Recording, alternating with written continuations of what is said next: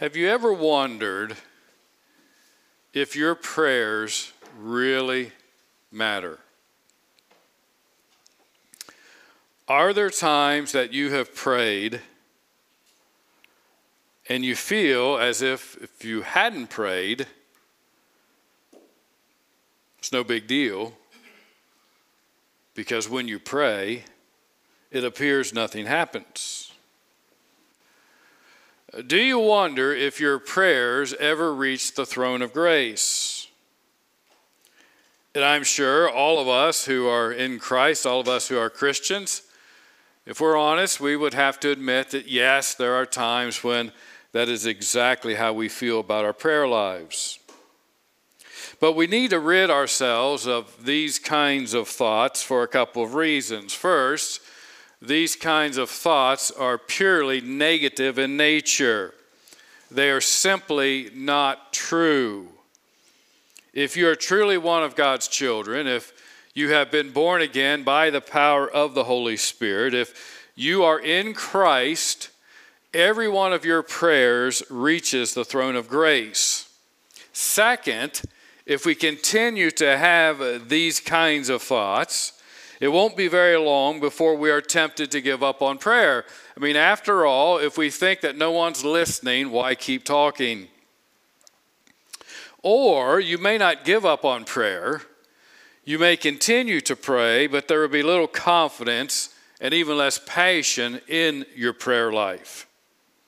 Well, our text this morning is going to help us understand that as God's children, our prayers do matter, and that our prayers, every one of our prayers, do reach the throne of grace. Well, we need to do a little bit of review because when we reached the end of Revelation chapter 7, we took the break to go ahead back to our series on Psalm 119 and finish that up. And so now we have brought that to a conclusion, so we go back to our study of Revelation. So I think just to bring us all up to speed and to remind ourselves of where we're at in the book, it would be wise to take some time to review what we've learned thus far. And let me begin by reminding each one of us of the guiding principle in our study of Revelation. The guiding principle is this: the things that John has written in the book were written to real churches made up of real Christians living in real time.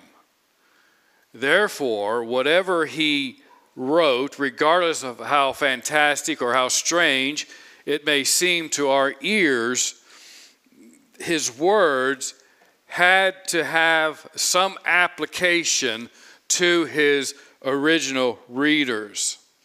In other words, the letter that he wrote to them was given to them for their understanding of what was happening in the first century, as well as for God's plan for the ages.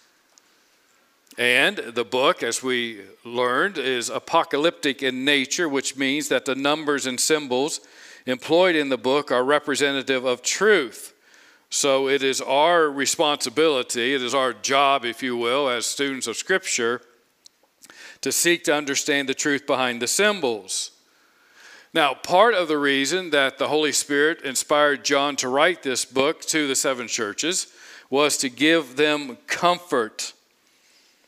He was to bring comfort to them in light of the persecution they were currently enduring, as well as the persecution that would take place in the coming days. So John writes to them to let them know that Jesus has not forgotten them. John writes to them to let them know that God has not abandoned them. John writes to them to help them make sense of what otherwise would appear to be nonsensical. John writes to them to reassure them that God is on his throne and that he is currently ruling and reigning and overseeing and orchestrating the events of history. John writes to them to help them understand that God's eternal plan for the ages was working out exactly as God had decreed in eternity past. Now, if we take a moment and think through all of those reasons that John wrote to them, it becomes apparent to us that writing to them, if those things were true for them, those things are true for us today in this century. When we read the book of Revelation, we find comfort just as they found comfort. As we read the book of Revelation, we understand that as the people of God, we will be persecuted. As we read the book of Revelation, we are assured that Jesus has not forgotten us and God the Father has not abandoned his people. As we read the book, we discover that God is still on his throne, that he is right now ruling and reigning over the affairs of mankind, and that he is orchestrating the events of history for his own glory and the good of his own people. And we discover that there's a glorious future awaiting us as God's people. So that brings us up to Revelation chapter 8. And I want you to notice something here. Chapter 8 begins with the opening of the seventh seal. The seventh seal. Now, if you remember, the first 6 of the 7 seals were opened in Revelation chapter 6. And what happened when each one of these seals were opened? Well, as each seal was opened, God unleashed judgment on sinful mankind. The first 4 seals that he opened had to do with the 4 horses and their riders. There was the white horse, the red horse, the black horse, and then the pale horse or the sickly green horse. And each one of these horses, along with their riders, were given permission to unleash judgment on the earth. Now, when the 5th seal was opened, John saw something both dramatic and traumatic. Turn back to Revelation chapter 6, verses 9 through 11. We're going to reference these verses a couple times this morning, so let's get them in front of us. John writes here, when he opened the 5th seal, I saw under the altar the souls of those who had been slain for the word of God and for the witness they had borne.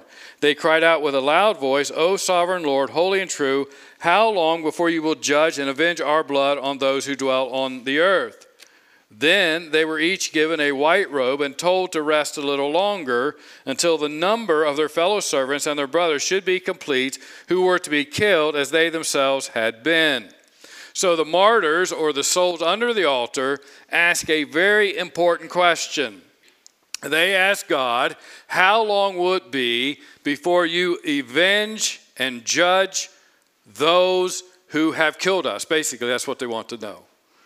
How long will it be before you judge those who killed us, who took our lives for no other reason other than the fact that we were your disciples? How long, God, will it be before you execute judgment on them? Now, I highlight this because I want you to keep their words in mind as we work our way through the text. So when the 6th seal is opened, all kinds of supernatural disasters took place. There was great earthquakes. The sun becomes black. The moon looks like blood. The sky rolls up like a scroll. And the kings, as well as all the small and the great people on earth, cried out for the rocks and the mountains to fall on them. And why did they cry out for this? Because they tell us in Revelation 6:17, for the great day of their wrath. Who is their wrath? It's the wrath of the Lamb. It's the wrath of the one who sits on the throne has come, and who can stand? So then chapter 7 opens with 4 mighty angels holding back the 4 winds of the earth until the 144,000 are sealed. And who are the 144,000? Well, we discovered that they are symbolic of the totality of all of God's redeemed people throughout of redemptive history. Next, in chapter 7, John sees this innumerable multitude in heaven, and they are before the throne, and they are before the Lamb. And what are they doing? Well, they are worshiping the one who sits on the throne, and they are worshiping the Lamb who was slain. Now, in verse 10 of chapter 7, John describes their worship by saying that they were crying out with a loud voice. So John describes this incredible scene in heaven where all of the redeemed of God are crying out loudly in such an expression of praise and thanksgiving. It was the worship service to end all worship services, if you will. Whatever's going on up there at Asbury holds no candle to what's going to take place in heaven. Amen? This is an incredible scene. It's a loud scene. I can only imagine if you've ever been to a concert. You go to some concerts and they make your ears bleed, and it's really not enjoyable. But in heaven, your ears aren't going to bleed, and it's going to be enjoyable, amen? It's going to be so loud. It's going to be wonderful. It's going to be great. So that brings us to chapter 8, verse 1. And notice the stark contrast here. When the Lamb opened the seventh seal, there was silence in heaven for about half an hour. Keep in mind, what did John just describe in chapter 7? There was this tremendous worship service going on. But when the Lamb steps forward and opens the seventh seal, there is utter silence in heaven. Why is this? Well, if we go back to the Old Testament, we begin to get a little insight into how or why this silence is used in Scripture. For instance, in Habakkuk, he wrote this, "But the Lord is in his holy temple. Let all the earth keep silence before him." Then in Zechariah, the prophet here goes a little further. He says, "Be silent, all flesh, before the Lord, for he," referring to the Lord, "has roused himself from his holy dwelling." So why is the entire earth to be silent before the Lord? Because the Lord has roused himself. Now the word roused here is used in the context that God is preparing to do something. And so when the seventh seal is opened, though we are not told exactly what the contents of the seventh seal are, whatever it is so dramatic, if you will. It is so incredible that all of heaven goes silent. And we see from what happens in the rest of our text this morning that God is indeed preparing to do something. I personally believe that when the seventh seal was opened, the magnitude of the judgment to come was revealed, and those who saw the magnitude of that judgment went silent. So is there any significance to say there was silence in heaven for half an hour? I don't believe so. Again, remember, numbers are used symbolically in the book of Revelation. I think it's just referring to some period of time in which heaven goes silent. So we have to ask ourselves, if this concept of silence is used here in Revelation chapter 8, and we see elsewhere in Scripture where silence is connected with God preparing to do something, we have to ask ourselves, then what is it that God is preparing to do here in Revelation chapter 8? Now, the easy answer would be to immediately jump to the seven trumpets and say, well, it has to do with the blowing of the seven trumpet judgments. But I don't think that's what it's talking about here at all. I think what John is describing here is God is preparing to answer the prayers of his people.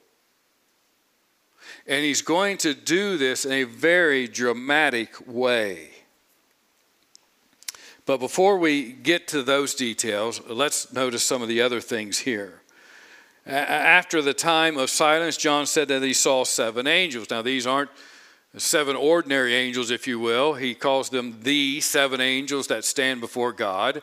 Most commentators believe that these are archangels. Archangels are considered to be the highest rank among the angels. 2 archangels are identified in Scripture as Gabriel and Michael.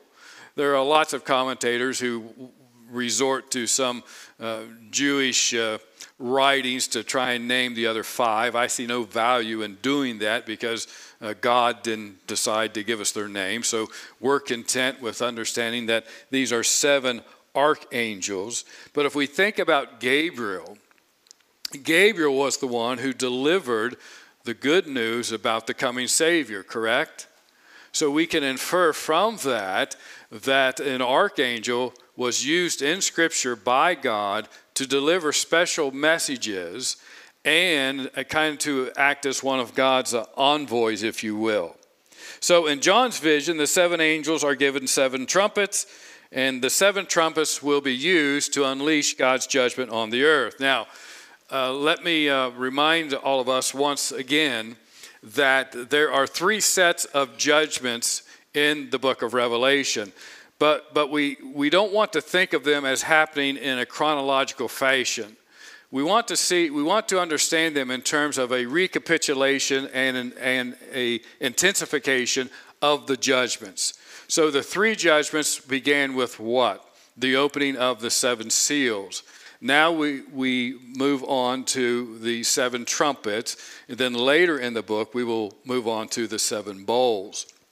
And what we will see as we examine these judgments, we see that they increase in intensity. Okay, because if you remember back, when we looked at the 6 seals, we saw the end of the world. So if the end of the world happened with the 6 seals, then what would be the point of these other 2 judgments? Well, the point of these other 2 judgments is God is trying to warn the world that, hey, more judgment is coming, and it's much more severe. When it does come, it will be much more severe, okay? But before the first trumpet is blown, another angel arrives on the scene. Now, who is this angel? Now, he's not identified, and so you kind of set yourself up for failure, I guess, if you try and identify the angel. But I do believe that there is good reason to try and identify this angel. Say, well, who might this angel be? Well, because he is directly involved in the offering of the incense mixed with the prayers of the saints, I believe this angel could very well be the Lord Jesus Christ. You say, why do you say that? Well, remember what Paul said about Jesus in Romans chapter 8. He said, who is to condemn? Christ Jesus is the one who died. More than that, who was raised? Who is at the right hand of God? Who indeed is, what's Paul say? Interceding for us. And that is what this angel is doing here in Revelation chapter 8. So because of what is about to be offered on the golden altar, which are the prayers of the saints, the prayers of all of those who have been redeemed by Christ, I find it hard to understand why this would be carried out by another angel and not Jesus Christ himself, because this is what Jesus Christ himself has already been doing on behalf of his people. I could be wrong, and if you want to say I don't think that's who it is, that's fine. We'll remain friends. But I do believe that it is Jesus Christ here.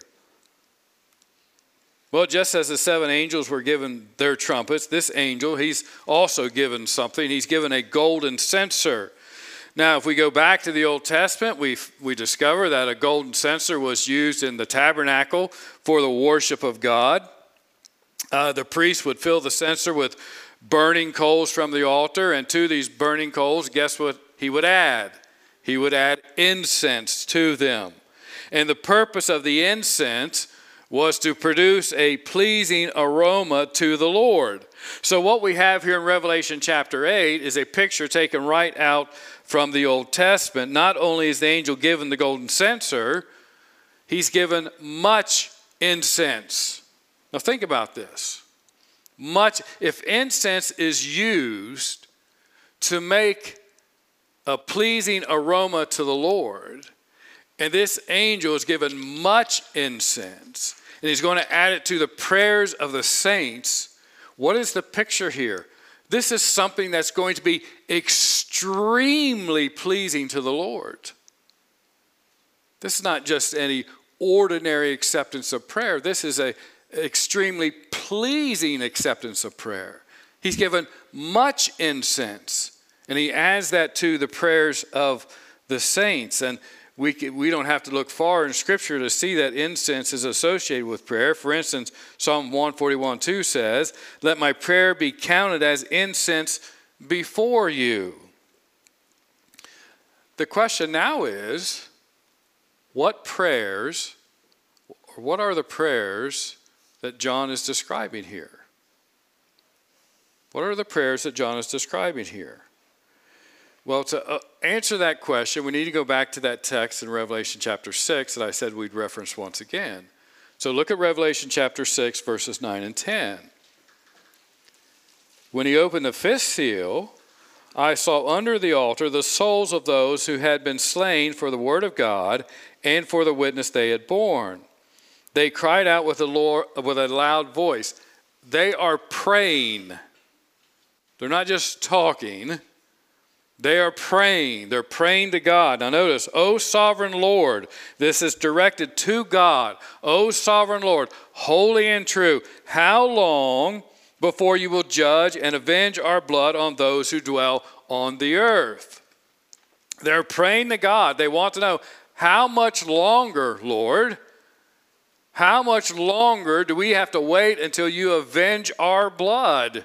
How much longer do we have to wait before you bring judgment on those who took our lives? We all ask those kinds of questions in prayer, don't we?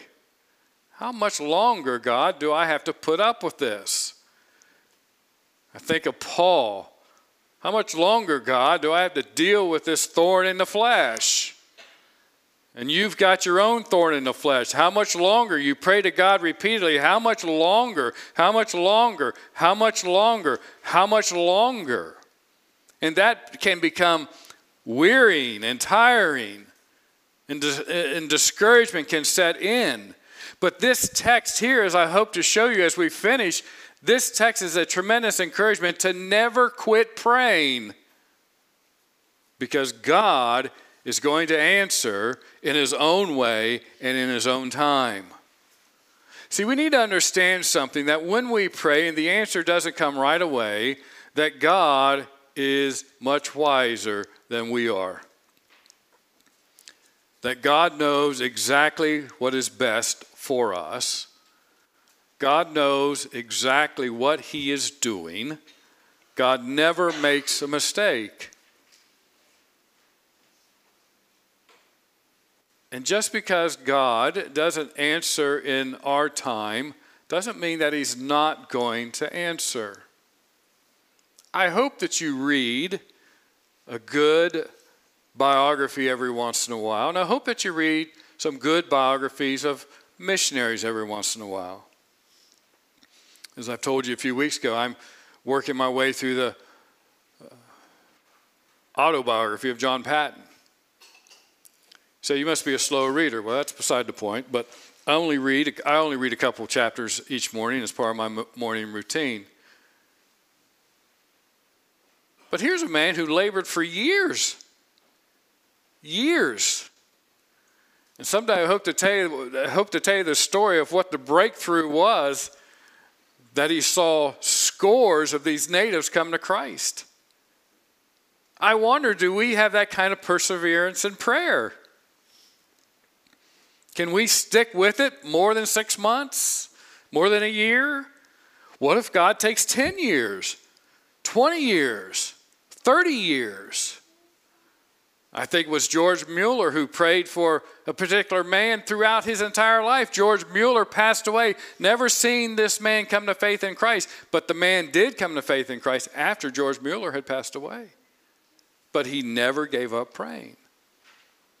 And one of the lessons here from this text is we should never give up praying. We must persevere in prayer. Now notice in verse 5, we have a dramatic description of answered prayer. I heard a pastor say this week that, and he didn't mean this in a derogatory way at all, but he said God was a very dramatic person. Now, normally, if we say that about somebody, we don't normally mean it in the highest terms. Amen. You know what I mean? We say, oh, they're a drama queen. No, that's not what he's saying here. But think about what God has done through history, and God does it in very dramatic ways. And think about how he records his workings in the scriptures. You know, I love the stories of the Old Testament. And one of the stories that I absolutely love is when God leads his people out of Egypt and he brings them right to the brink of the sea, and Pharaoh's closing in from behind. God goes into all of this detail of exactly how he delivered his people, and he delivered them in a very dramatic fashion, didn't he? And when Moses wrote of that account, he didn't just say, well, we came to the shore of the sea, and God delivered us and judged the Egyptians. Is that what he says? No, he describes God sending the wind and creating this chasm in the sea, and the mud becomes dry, and God's people cross over on dry land, and Pharaoh and his army, they rush into the breach, as it were, and God removes this restraining power, and all the Egyptians are drowned. It's a very dramatic story. You think of Daniel in the lion's den. The story recorded there isn't, well, they opened up the pit, they threw the old boy down, and in the morning they pulled him back up, God saved him. No, that's not how it worked. I love it when they throw Daniel down in the lion's den, and we read that God shut the mouths of the lions. And my favorite part of the story is, the king, he didn't want to do this, and he's up all night, he's thrashing and tossing and turning on his bed. First light, he runs to the lion's den. He says, get that stone off the mouth of that thing. And he hollers down, Daniel, did you make it? And Daniel says, oh, king, live forever.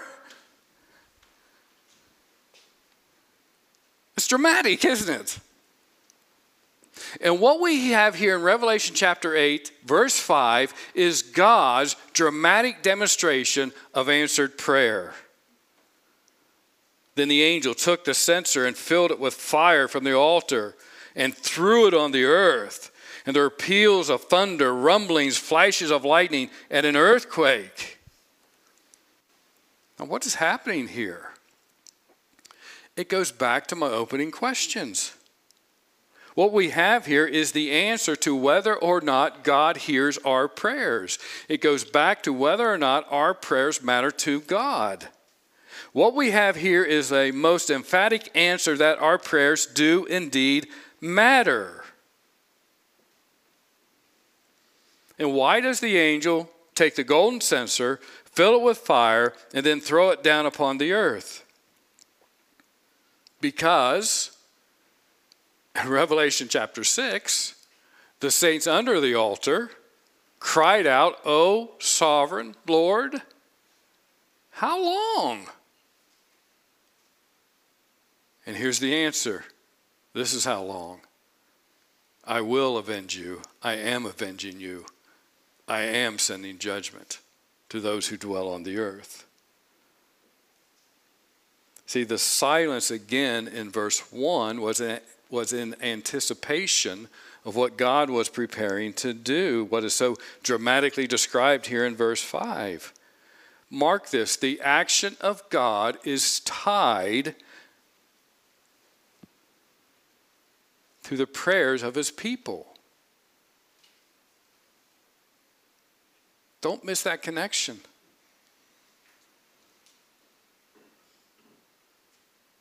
And don't let your mind go wandering off and saying, well, he may have done this without this. Or what does the text say? He did this in response to the prayers of his people. They said, how long, O Lord? He said, just hang on. I'm going to act, but I'm going to act in my own time, in my own way. God's people prayed. Jesus made our prayers acceptable to God by mixing it with the incense. That makes them acceptable to God.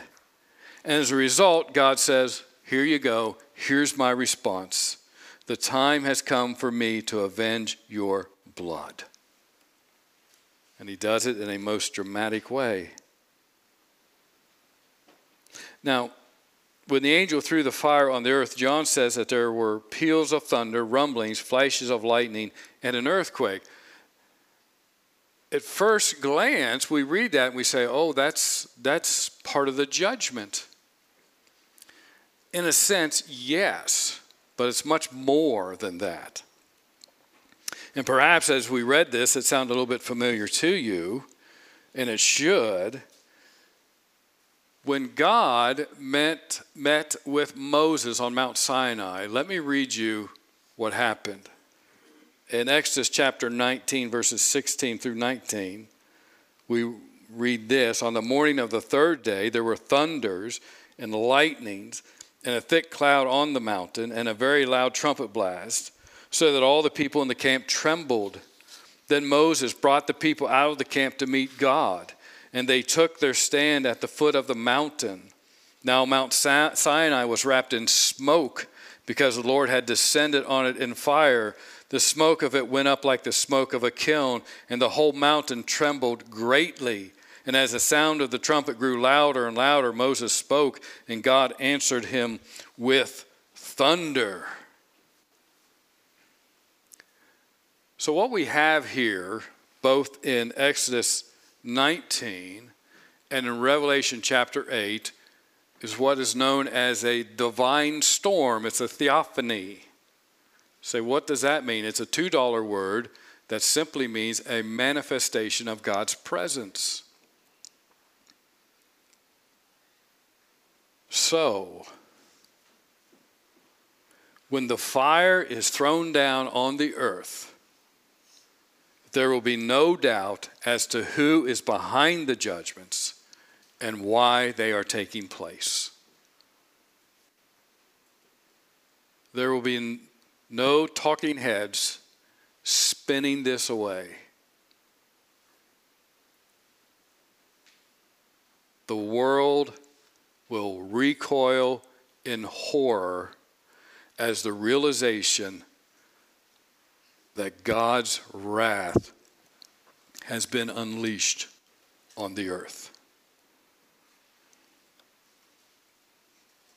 So, do your prayers matter to God? Yes. Every prayer matters to God. Your prayers reach the throne of grace. Let me read you 2 quotes from Spurgeon.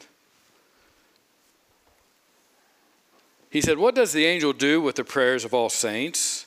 Does he put one of them here and another there? Does he put one on the altar and another under the altar? No. He puts them all into the golden censer. Here comes a prayer full of faith from a warm and loving heart filled with ardent desires for God's glory. And behind it comes another, a poor, starving prayer. It's sincere, but it comes from the lips of Mr. Little Faith. There's not much fervor about it, but it is as much as that feeble brother could pray.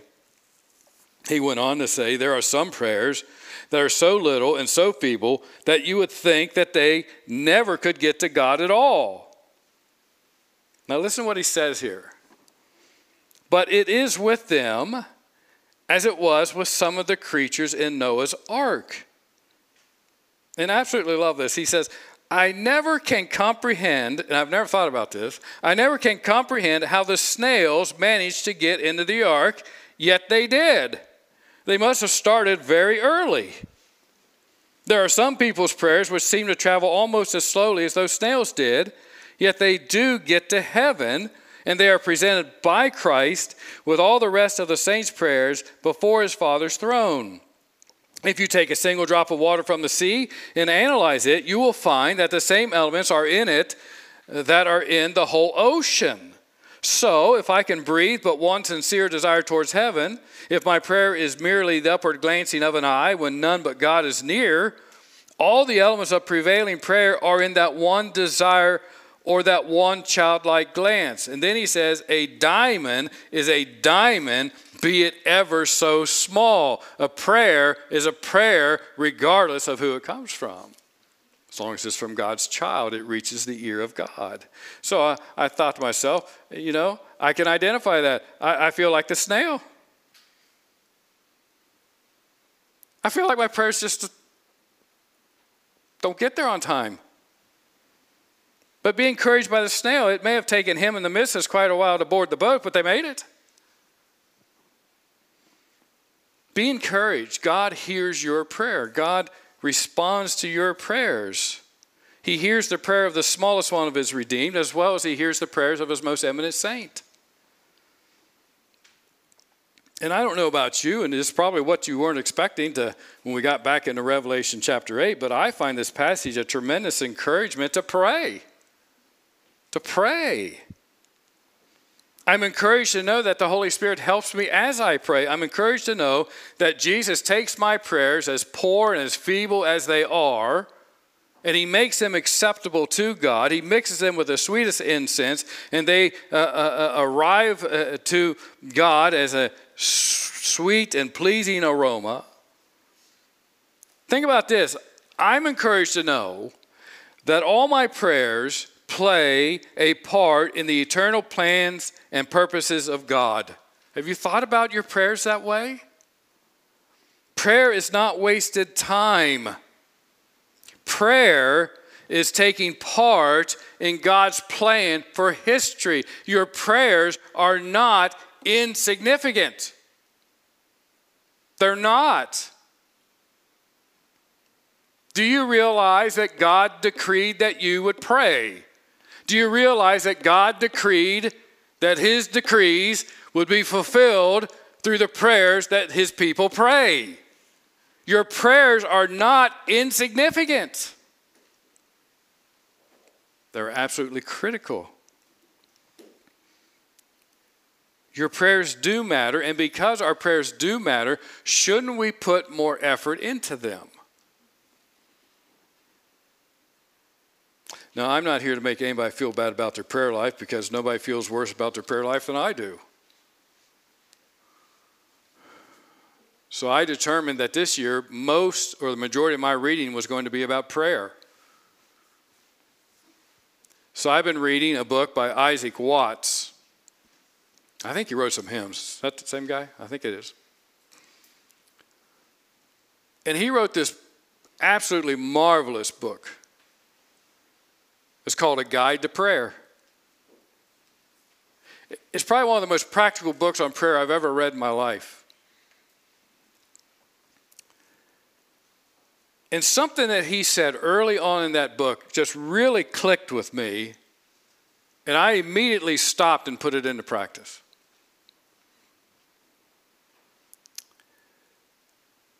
The premise of his book is this. He believes that prayer is a gift that can be developed and improved upon. And he suggested, as a means of improving and developing the gift of prayer, that one way to do this is to take the time, he uses the term premeditate, on what we're going to pray about. In other words, don't just rush into prayer.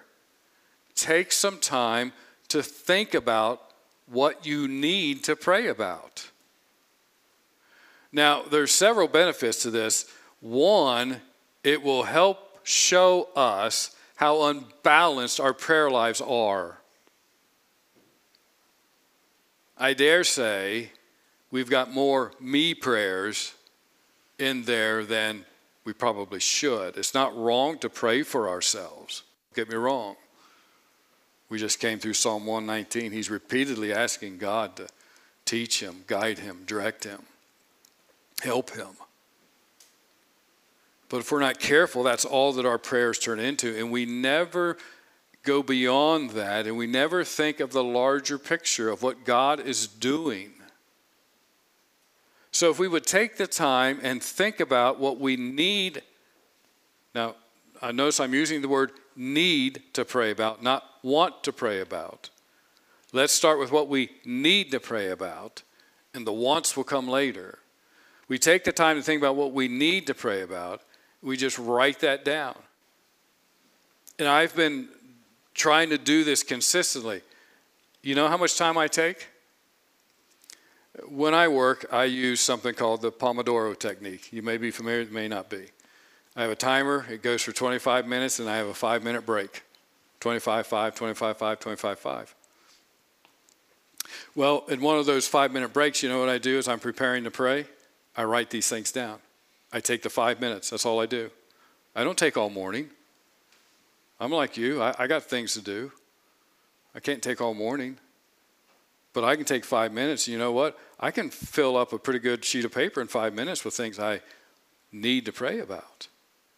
And so then when it comes time for me to pray, I have things that I really pray about. Now, perhaps your experience is like mine sometimes. Let's say you don't really plan to pray. And listen, now I'm not saying that there's anything wrong with spontaneous prayers. I'm not saying that at all. There's a time and a place for that. Nor am I saying that you should never pray in a formal way. I've told you guys before, I use a prayer book. Okay? But we don't want to get out of balance with either one of those things. So this helps us here, because many times when we pray, see if this has been your experience. You pray for about 2 minutes and you feel really good about yourself. You're on a roll, and it ticks over to 2 minutes and 1 second, and you're like, now what? Well, this avoids that.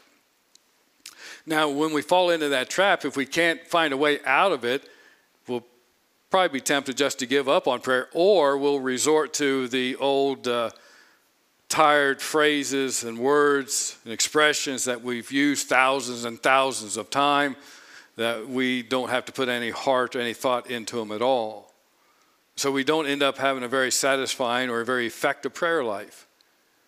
But I would challenge you for at least a week, before you pray, take 2 to 5 minutes and write down the things that you need to pray about. And yes, it's okay to include some things about your own needs. I pray for my own heart, not physically. Perhaps I should, but I don't. But, spiritually, I'm more concerned about the spiritual condition of my heart than I am the physical condition of my heart.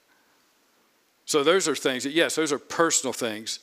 But let me challenge you to do that. I think that you would be surprised how much your prayer life will improve in both quality and quantity.